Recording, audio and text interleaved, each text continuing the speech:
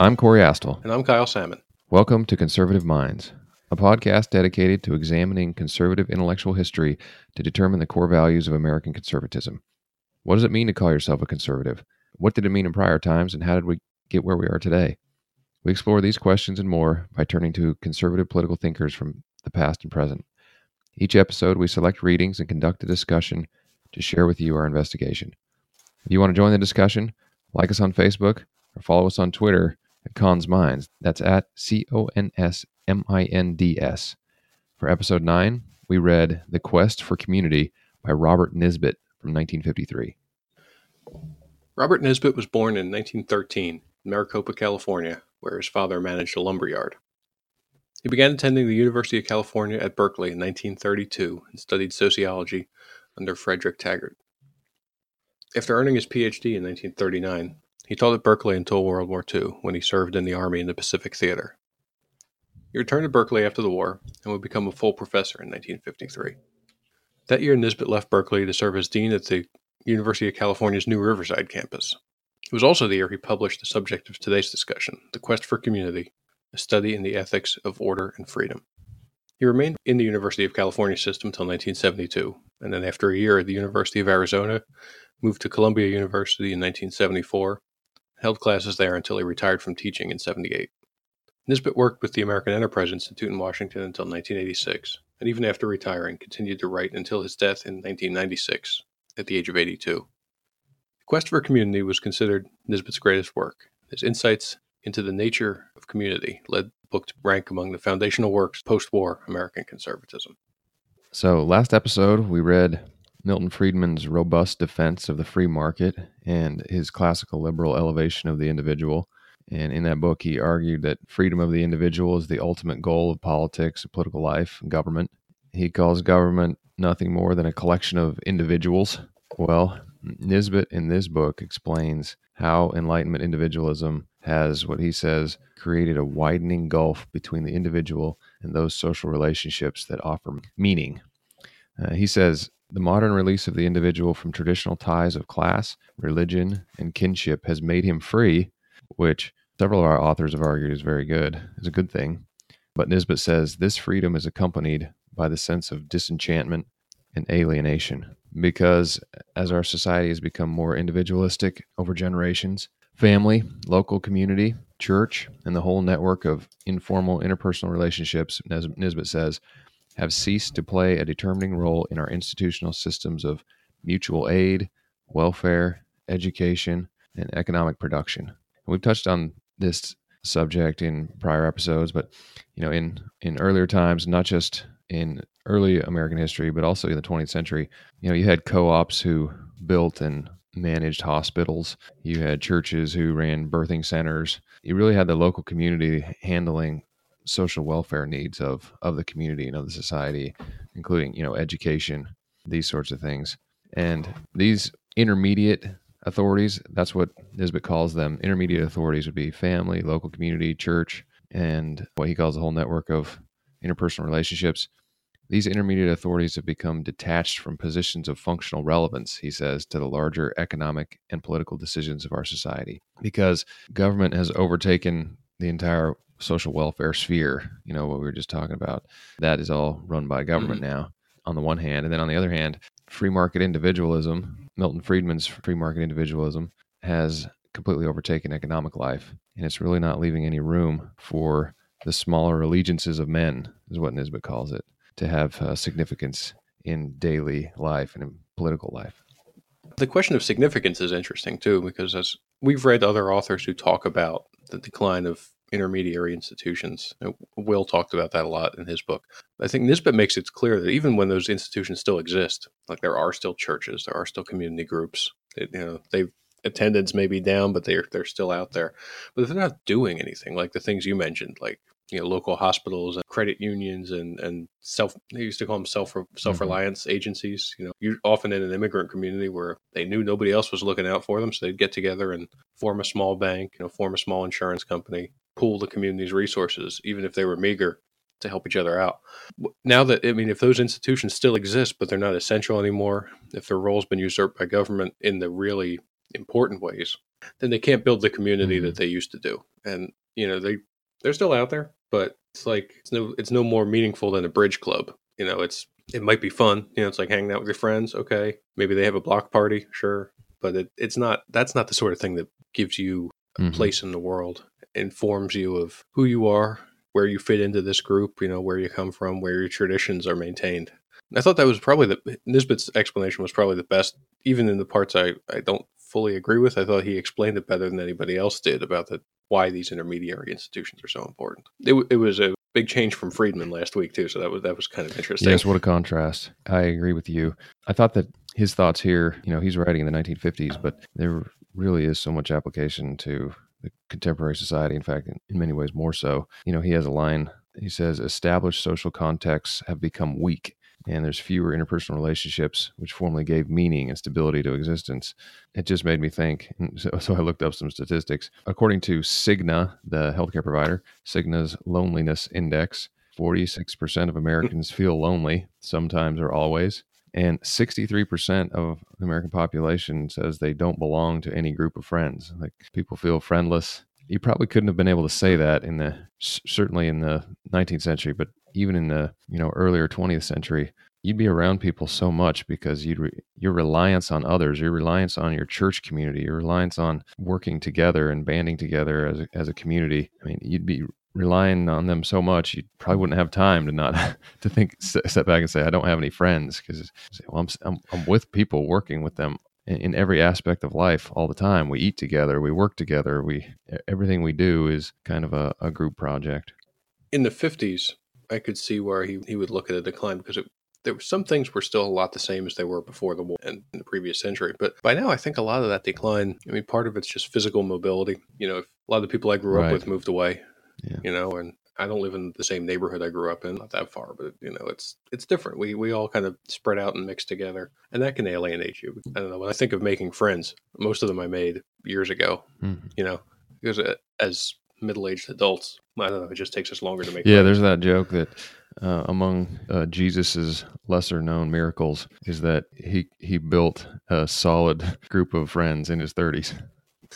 Yeah, that's I hadn't heard that one, but that's true. I mean, you don't see that as much. So I think that's part, and then there's also like the sort of things we do for leisure is different because of technology. Whereas now, I mean, a person might entertain himself playing video games by himself, or even multiplayer games where you're dealing with people you never see and will never see again. But it's not a Hmm. community, but you're doing something that occupies your mind and helps you relax or whatever.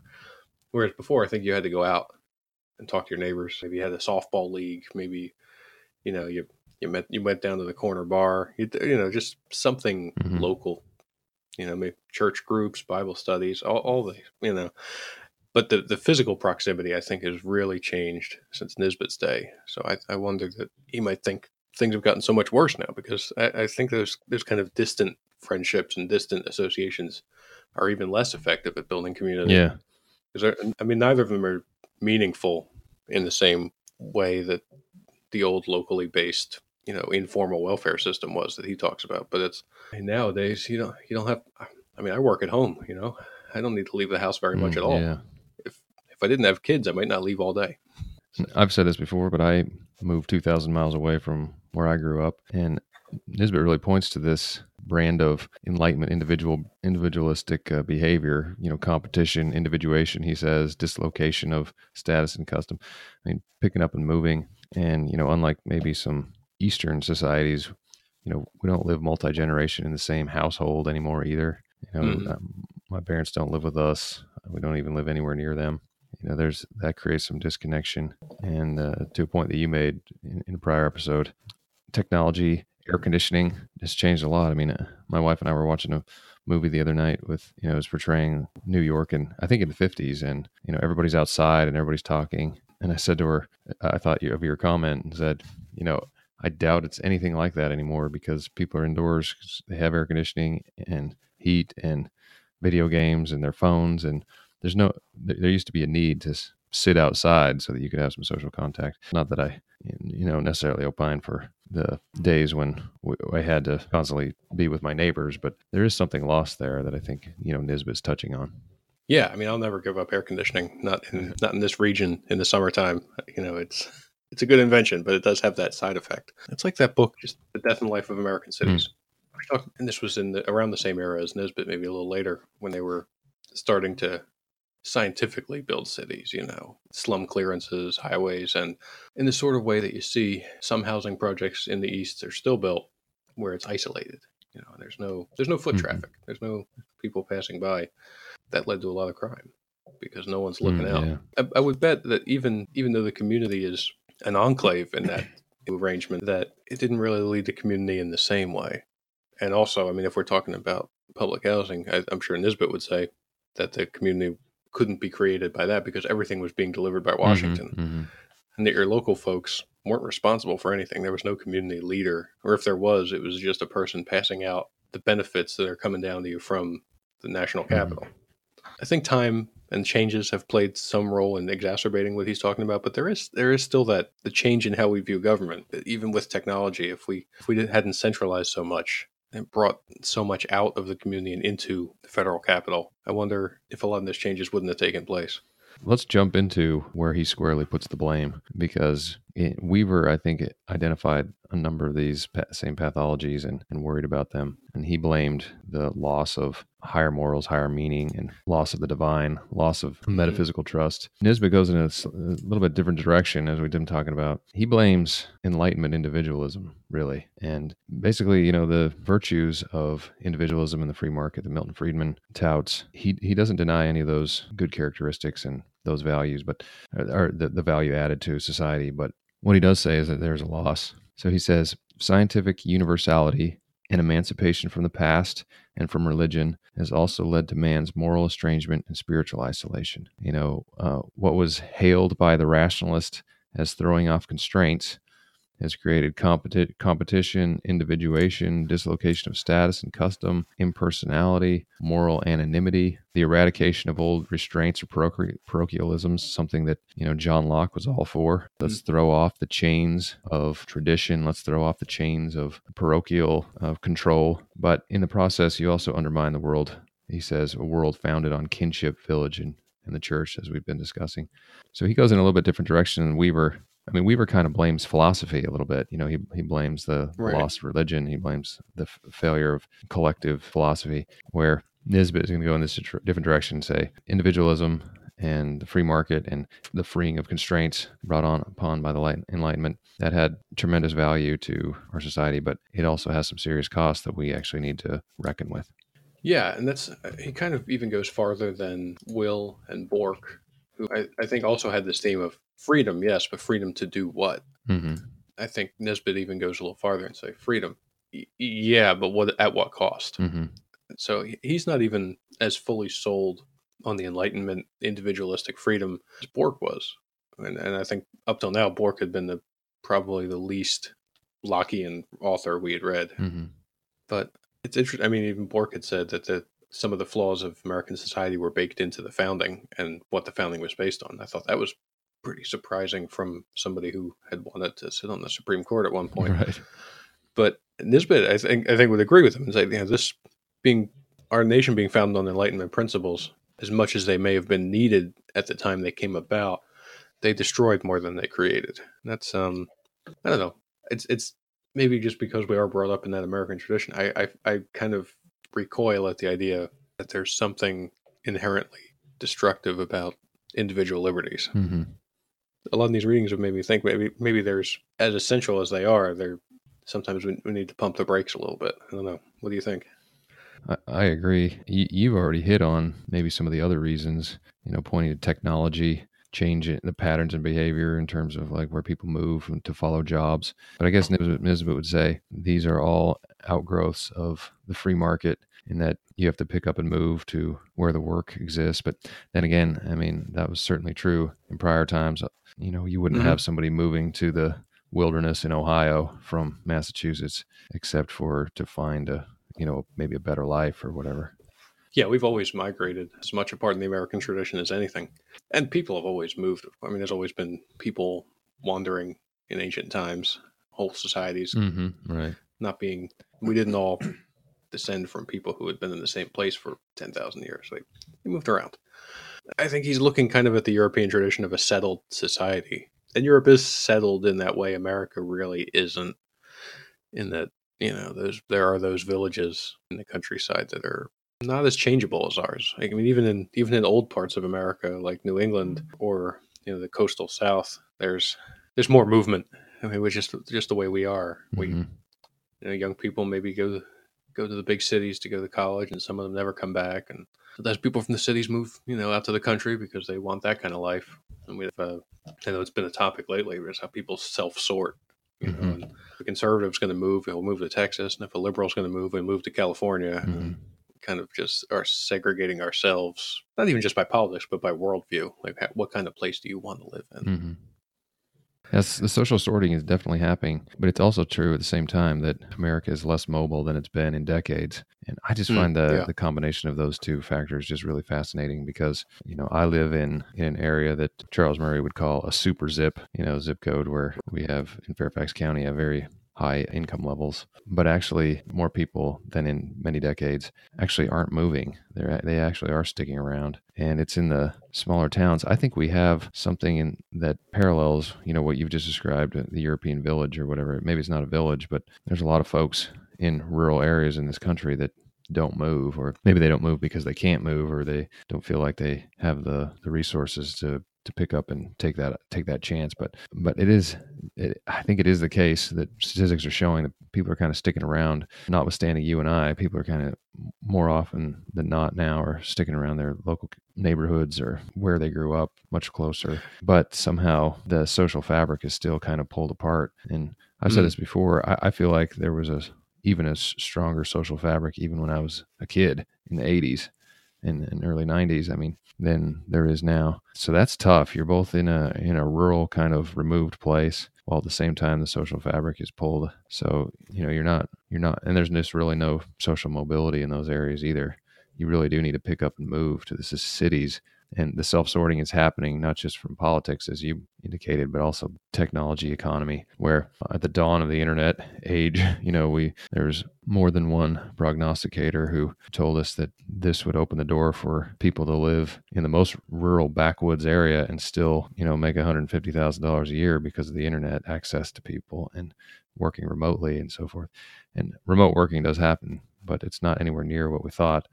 And now we have Amazon that just declared, after a 2-year-long beauty contest, where did they decide to come?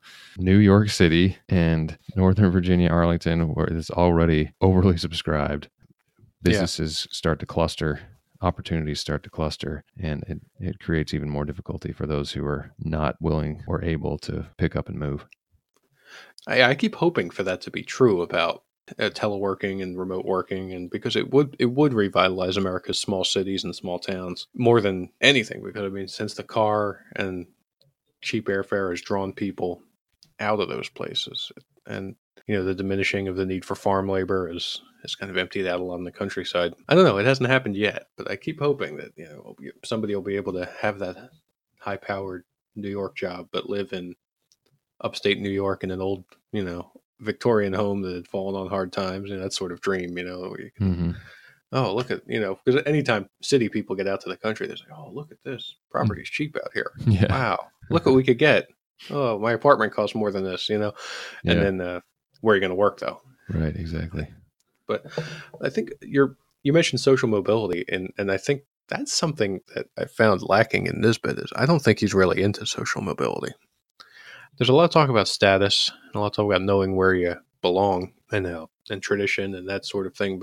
And I think that's what people don't like about those traditional societies, that you're expected to know your place. Right. Yeah. And sometimes people don't like their place. And I think that's why a lot of that stuff doesn't fit in America, or at least it hasn't. There is something comforting about a traditional society where things have been working along certain lines for centuries, and everybody kind of knows each other. People depend on each other. All the things that are great about Nisbet's vision. But it's also, if you're a person in that society and you are of relatively low status because of your job or your family or whatever, why would you want to stay there? I think he mentions that when he talks about like Christians trying to convert lower caste Indians and it not working. Yeah. Because missionaries would go in there and say, look, in your system, you're treated like garbage. Come over to our system, everybody's equal. It's great. And they're like, no, we're going to stick. It's okay. And that's baffling to individualist Westerners. Yeah. But that same dynamic can play in the smaller scale can play a part here. Somebody saying, yeah, this tradition's great, but in this tradition, I'm never going to get anywhere. I have a vision. I think I'm capable of way more than the people around here think I am. So I'm going to go off to New York and, strike out for my fortune. I'm going to go out to San Francisco and do that. I think that part of, maybe that's individualism, but I think it's individualism because people are, even if they exist within a community, they are individuals, and sometimes they're not happy about where that community puts them. This is sort of the dilemma of conservatism that we're really starting to pick up on, I think, after multiple books, and probably continue to see. But on the one hand, we kind of prize the social progress. On the one, we prize the fact that we can have more social mobility, that we can break the chains of oppressive hierarchy, let's say, or we can strike out on our own. And the individualist ethos that we have in America gives us all the freedom to stand up and say, well, I'm going to try to do something different. I'm going to try to get ahead. So on the one hand, we value all of that and prize it. But then on the other hand, we want to continue to, he even says this, continue to venerate tradition, social status, the hierarchies of kinship, religion, and community, and clear moral context. This gets back to this conversation we had with Burke too. There are traditions that have value and we should carry forward. But how do you maintain, and how do you preserve the good of those traditions and the value that it brings to daily lives, while at the same time, moving beyond the caste system, a class, hard class society, or moving beyond Jim Crow. I mean, there's a middle ground, and it's a muddy middle, and very, very difficult to pinpoint. I can't help but feel, on the one hand, we don't need French Revolution style overturning of society and flattening and leveling. But we do need some progress, and we've enjoyed some, and we do need to move in a positive direction. But at the same time, we also want to maintain tradition. We also want to maintain the religious communities or some community, some forms of associations, these intermediate authorities, as Nisbet labels them. How do we keep the tradition? How do we keep these relationships, these associations, at the same time also, marching forward with progress? I mean, I think it's a much harder problem than it even sounds. Yeah, and I think where he talks about the family is kind of like how Burke talked about the king. This object of veneration, tradition, and that's great when the king's good, and it's great when the patriarch of the family is good. But sometimes they're not. I mean, what if the king could be a tyrant? The grandfather could be a wife-beating drunk. Right. I mean, that does happen, and it's not typical, but it does happen. I mean, there are bad folks, and sometimes they end up in charge. As much as even somebody who likes tradition and likes his community and his family might say, yeah, but I don't want to listen to that guy all day because he's wrong and he's cruel and he doesn't have the interests of the family in mind. So, but then once you say, well, how do we change it? Then you're already tampering with that tradition in a way that probably can't be undone. Say, oh yeah, we should venerate the elderly, but not that guy. He's a jerk. Yeah. And then all of a sudden, now we're having more of a democracy, and that's probably not something that fits into traditional family culture. Yeah, and as we've discussed before, people will replace. They want to belong, and so they will replace the loss with something else. They need meaning in their lives. They need belonging in groups, and they will replace it with something else. And he talks about nostalgia, which to me was just a huge light bulb, because obviously "Make America Great" is the mantra of the nostalgia folks these days. But he says nostalgia for the greater community and moral certainty of generations preceding. He quotes this guy, Robert Burley. I don't even know who he is, but he says, widespread feeling among men that they have lost all control of their destinies. Hitler's answer to that frustration was one of the many secrets of his power. Now, I don't want to go down the Hitler road, but people do feel like they've lost control. And if you're in one of these rural communities and there's just no jobs and there's a brain drain where best and brightest actually leave the community because maybe they're more daring or maybe they have the resources, and so many folks are kind of left in the wake without jobs, and then I guess maybe could be the cause of the opioid addictions and so forth. the answer of the populist right, or the kind of the socialist right, is to answer that frustration by saying we need to go back, or what we need to do is we've lost so much. We need to go back. We need to fix it. And there's always somebody to blame or some party to blame. And, Trump has his that he points to, but, we can't ever go back. But there's this feeling that what was lost, or what we had, or what we could have, is just so far out of reach that there's almost a lashing out. I noted that line about the loss of control over their destinies too, and it made me think the same thing. It's that is the alienation he's talking about, and the idea that we're just sort of drifting along here and things are getting worse, but I don't know why, and I can't do anything about it. That would really make you want to turn to some other solution. Nostalgia is interesting because in his day, nostalgia was a right wing phenomenon, but I think today you listen to, well, I mean, you talk about democratic socialists, they're rehashing a theory from the 1840s, but then even when you get more specific, they're talking about how great it was, in the 50s when there was more unionization and higher income taxes and all. I mean, there was also a lot of stuff progressives don't like in the 50s, but they look at this economic system that was going on there back when we were the only nation that wasn't destroyed by war and we could charge whatever we wanted for everything. They said, we can do that again now. Well, I don't know that that's possible, but they want to. It's weird how the left has become so backward looking also. I mean, in their social ideas, they're forward looking and alienating, but in their economic program is really no different than anything that the populists of the 1890s were coming up with. Yeah. So you get it's weird, you get the nostalgia on both sides, and both sides are drawing from that sense of everything's spiraling out of control. I can't help it. What can I do? So I mean, I guess some of them are going to become Proud Boys, some of them are going to become Antifas, and yeah. It's weird how the two sides are even more than ever similar. I mean, in part because of that idea of nostalgia.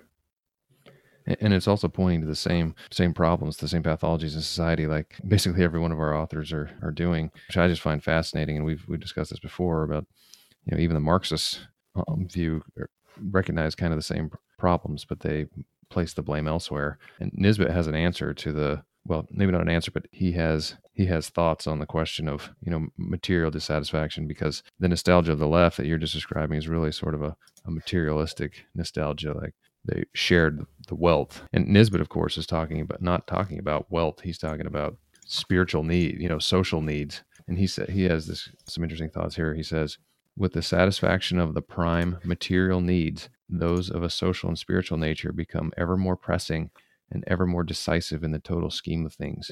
So what he'll say in return is, you guys are harping on the wrong problem. Instead of worrying about, do we have more materially, as long as the prime material needs are met, most people can be content.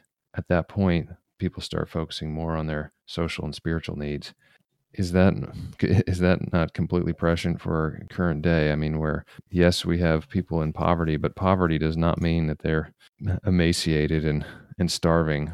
Really what it means is they don't have a standard of living that we expect that they should have. And that standard of living is actually historically is pretty high. I mean, obviously our poorest in America are living a standard of living that kings in the 17th century couldn't even dream of. The quality of life. But once you kind of reach that plateaued level of comfort where you have heat, you have food, you have clothes, you're not wanting for a lot of material things, then the focus shifts and you start looking for meaning, and you start looking for, more value in your social relationships and so forth. And I just think that's so true, because they didn't really have an epidemic of anxiety and depression in the 18th century. Maybe they did and it wasn't diagnosed, but I think a lot of these new trends are outgrowths of our contemporary society, where people's physical needs are basically met, at least in America.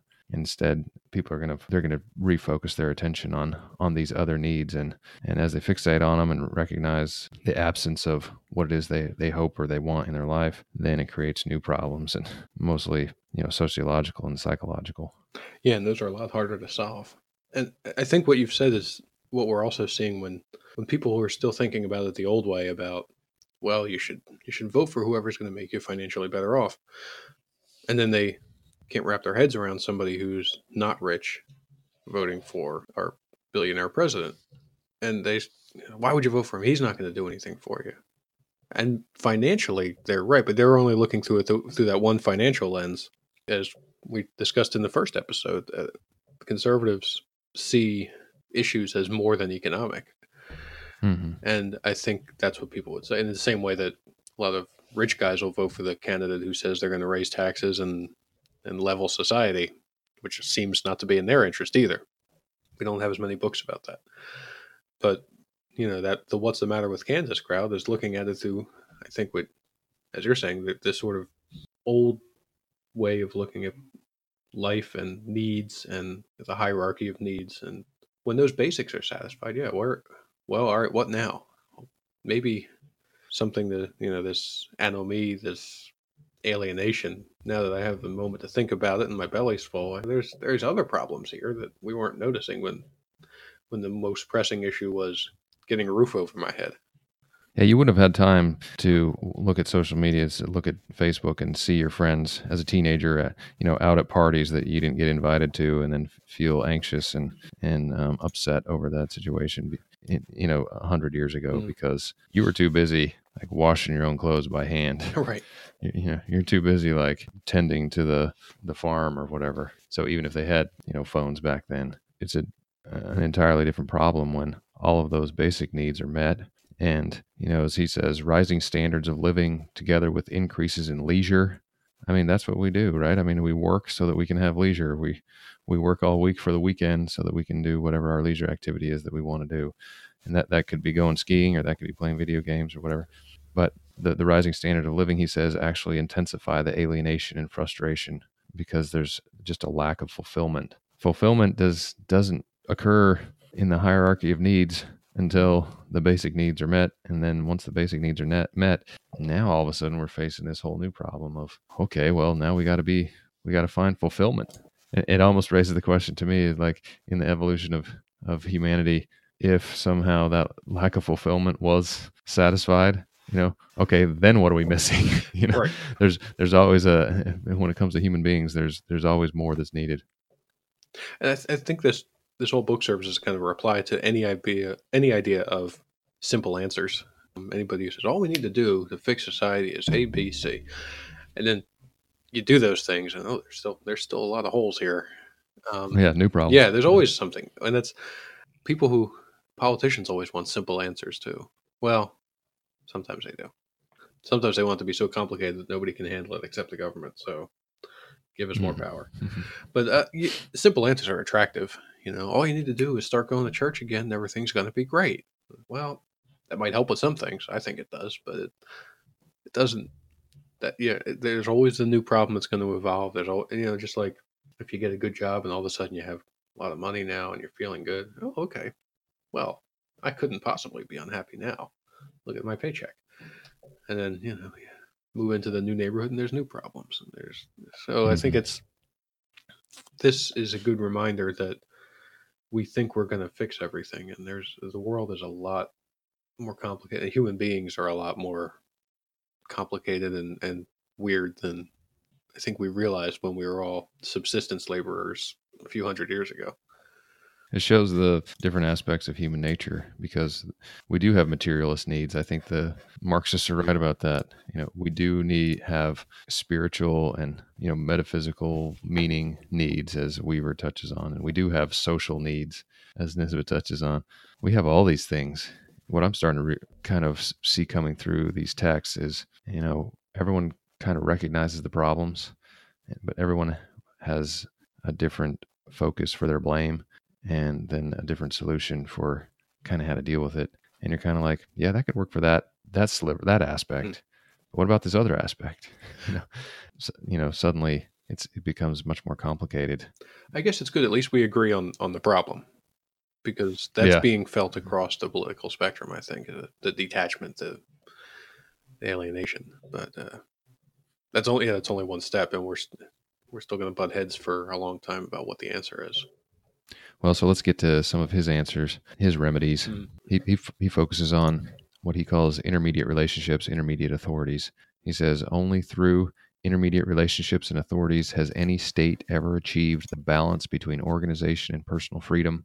These intermediate authorities are religious, economic, professional, local, recreational, academic, organizations and authorities of human purposes and allegiances. And he says the role of government is to reinforce these intermediate associations and ensure that they're healthy, and more than that there's healthy competition between the groups. Because he quotes Montesquieu as saying, the only safeguard against power is rival power. So he sees centralization as one of the core problems, and that decentralization and devolving more power in society to these intermediate authorities, that's a remedy to try to re-engender this spirit of association. Yeah, he seems to be sort of approaching like what Louis Brandeis called the curse of bigness. And he says big business, big government have developed together in Western society, and each is dependent on the other. And to these two has been added more recently a third force in society, big labor. And so this was the 50s. This was the height of private unionization. So he's definitely seeing more of an impact of big labor in those days. But yeah, all of them are pulling out of the community and bringing power to that central locate, that corporate headquarters, that union headquarters, that government capital. So it's interesting to see this from the conservative point of view too, because it is sort of an attack on markets in a way. And we spent a lot of time after this book into the 80s and 90s being focused on efficiency, synergies, economies of scale. And all of that does have its benefits. But it's interesting to see conservatives now being suspicious of bigness in a way we didn't used to be. And, well, depending on what part of the left you're talking about, some of them are suspicious of it too. The real Marxists, the Soviet Union always had the one big factory, the one big government, the one big union.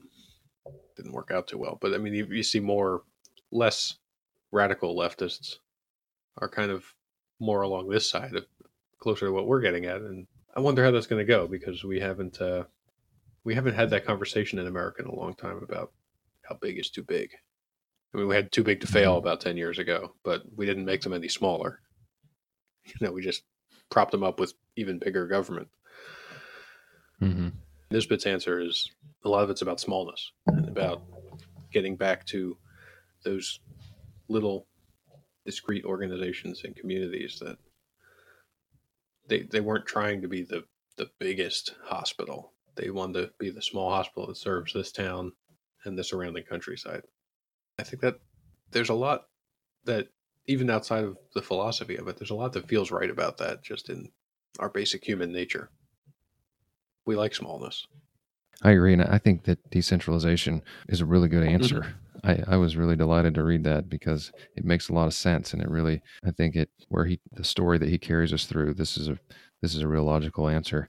I compare that to Weaver, who again went through the litany of horribles in society, and then gets to the end and says, what we need is private property is what's going to save us. And I'm like, well, I like private property, but yeah, I'm not really sure that that's going to save us from anything. Decentralization, though, makes a lot of sense. And to your point, that's not just doesn't have to just be a conservative thing, because devolution to states or decentralization to local associations, there's could potentially be big advantages to the liberals in America too. Let's take a look at the California privacy law, for example. That's happening at the state level, and gay marriage at the state level, or medical marijuana, so forth. I think it has conservative connotations over the years because of maybe some of the issues that have been front burner at the state and local level, but it doesn't have to be. And I think this decentralization makes a lot of sense, because something that conservatives have argued forever about federalism is we don't need so much power concentrated at the federal level. Like, let's bring it down to the states and let states make some decisions and have some laboratories of democracy. And states and localities don't have a lot of ability to try to solve some of these problems, because they just say, hey, look, you're getting taxed at the federal level.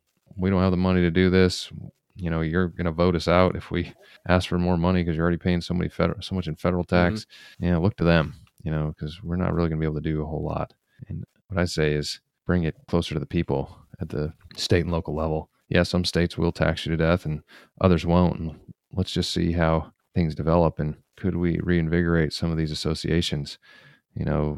as you point out in prior podcasts, the George W. Bush faith-based initiatives. Well, you can criticize them and say, well, that's just a way to subsidize churches or give them a leg up. But he was really getting at something that I think Nisbet would appreciate, which is trying to strengthen and revitalize these associations. And difficult, basically impossible, when you have this big impersonal leviathan thousands of miles away that make all these decisions that affect your life, where your ability to deal with your neighbors. And we don't need to build a hospital, but maybe there's other ways that we can work together and make decisions together. And so I really loved decentralization, and I'm going to put it on my list of remedies that make a lot of sense. I agree. And I thought again about those faith-based initiatives too, because and maybe whoever was John DiIulio, who was Bush's man on that topic, and maybe he was familiar with Nisbet's line of thinking. And maybe that's why he realized it wasn't enough that these organizations exist. We had to give them meaning in the community. And maybe that's what it seems like. That's what that initiative tried to do. So yeah, you've got this church going, this community group, and you've got members, and that's cool. But here we can make you really have an impact in your community, and maybe the government have a little less impact, at least the distant government of Washington.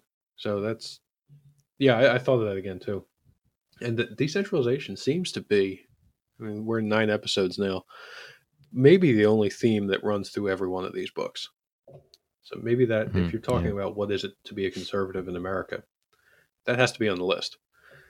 Burke's Little Platoons to Nisbet's intermediary institutions. Will talked about the same thing. That's one thing we keep coming back to. And Friedman too talked about dispersing economic power through the free market, but also talked about lessening the centralized power of the government. So I think in our quest to figure out what it means to be conservative, that theme has to be at the top of the list. Yeah, I love it. Good stuff. Any final thoughts on Nisbet? Nisbet was an interesting read, and he took conservatism in a direction that I think we don't see much then or now. The idea is what he called for a new laissez-faire, which when you first hear it sounds very Friedman-like. But his laissez-faire was the idea that a laissez-faire that treats the basic unit of civilization as the group, the community, not the individual. And in that, I think he's given us plenty to think about, because conservatives, as much as we value community, local community especially, are we ready to say that it's more important than the individual? And I don't know if the spirit of American conservatism can exist without the individual liberties and the individual rights being central to the way we think about how we live and how government works. What he's presenting us with is challenging, but I think it's important to see the limits of those the limits of individualism and the problems that it produces. So glad to have read this, and I would recommend it to our listeners if you have more thoughts along those lines and about the nature of community and what makes communities work. Nisbet is foundational work on the subject. Yes, absolutely. I really appreciated Nisbet bringing these issues to the forefront, and I kind of view this as a response to the Marxist collectivist left, as well as saying it's not just physical needs, it's not just material needs, we have these other needs. And he has this thesis statement, probably should have read earlier, but the quest for community will not be denied, for it springs from some of the powerful needs of human nature, needs for a clear sense of cultural purpose, membership, status, and continuity. Without these, no amount of mere material welfare will serve to arrest the developing sense of alienation in our society. Marx points to alienation, so does Nisbet, but he's going to say that material welfare, while a factor, we just need a baseline material subsistence. And after that, we're really talking about a quest for community that humans have, a need to be together and build a culture. That really speaks to me too, and I think that's also a rebuttal to radical libertarianism, who would say we don't need borders. Let's just have a completely free and open market, let people come and go as they please. Nisbet rebuts that argument as well, saying, no, we have to have a togetherness. We have to have group and social cohesion. It can't just be hundreds of millions, billions of individuals who like the atomization, that just bumping into each other and striving alone individually, because that's not going to serve the needs of human beings. There's a cost, because there will be a lashing out. There will be a need to find belonging. So anyway, I really loved it. I agree with you that recommend it to our listeners. I loved how it was kind of different than what we'd read before, more of a sociological perspective. So next episode, we'll read Irving Kristol, Neoconservatism, Selected Essays between 1949 and 1995. So hope you'll join us then. Thanks.